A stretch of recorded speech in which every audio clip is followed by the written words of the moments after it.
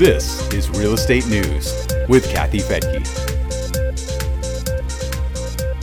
In this Real Estate News Brief for the week ending May 16th of 2020, a $3 trillion relief bill that will help landlords, a new surge in mortgage applications, and a heartwarming rent payment story out of St. Louis.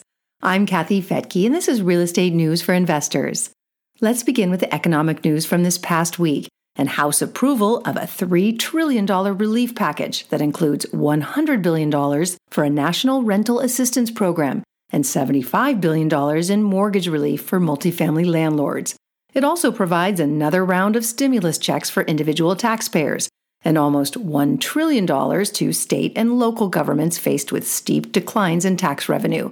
It's not clear how the legislation will fare in the Senate. Senate Majority Leader Mitch McConnell recently said that the 3 coronavirus bills already approved are enough for the time being. The U.S. suffered another round of job losses, but unemployment claims are slowing down. There were 2.6 million new claims for a total of 39 million job losses since the pandemic began about 2 months ago. Millions have already returned to work, leaving about 22 million people on current benefit lists. The unemployment rate is probably in the vicinity of 20%, according to MarketWatch. A drop in gas prices helped push consumer prices down 0.8% in April. Lower prices for clothing, hotel rooms, plane tickets, and auto insurance also contributed to the decline. The annual rate of inflation is now just 0.3%. That's down from 1.5% in March and 2.5% at the beginning of the year. Prices were higher in a few categories, including food, the cost of homeownership, and rent. Price declines are not surprising given the pullback on shopping. The government says retail sales were down 16% in April. 2 stores that saw minimal declines are home improvement stores like Home Depot and Lowe's. Those sales were down only 3.5%. Many consumer dollars are going to online sales as well.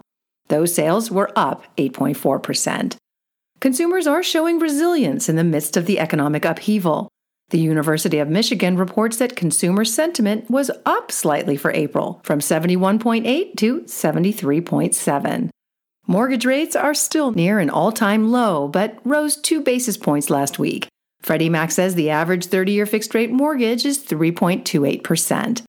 And in other news making headlines, consumers coming out of state lockdowns appear to be flocking back to the real estate market. The Mortgage Bankers Association reports an 11% increase in mortgage applications this last week. It's the 4th week in a row they were up, although they're still 10% lower than they were a year ago. New York is leading the nation for purchase demand, followed by Illinois, Florida, Georgia, California, and North Carolina. Buyers are returning to the market more quickly than sellers in states that are reopening. Realtor.com says that new listings were down at an annual rate of almost 40% for the week ending on May 2nd. On the other hand, buyers wearing masks and gloves are showing up in droves to preview available homes. Although buyers are looking at properties online, many still want to see a home in person before they close that deal. Luxury apartments are offering a new kind of amenity to put coronavirus fears to rest. Some are offering free antibody tests for the coronavirus, along with free masks and gloves. It's a new twist on amenities that support healthy living and could make people feel more comfortable about in-house fitness classes and social gatherings. But that emphasis on health is also taking another form. Instead of in-person activities, some apartment buildings are offering things like online cooking and workout classes or Zoom-hosted wine socials. We have one more story that's sure to pull at your heartstrings, especially if you're a landlord. The National Real Estate Investing Association shared a story from a landlord in the St. Louis area. He had received rent from a tenant that included an extra $100 and a note. The note said, "Derek, I hope all is well and that you're staying safe. Times have been hard on most, leaving many without paychecks. I'm fortunate enough to still be working. Enclosed is my rent and another $100 for another tenant who isn't as fortunate. Thank you."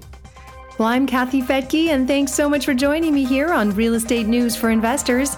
You can read the blog and get access to a lot more free information on how to invest in real estate at newsforinvestors.com.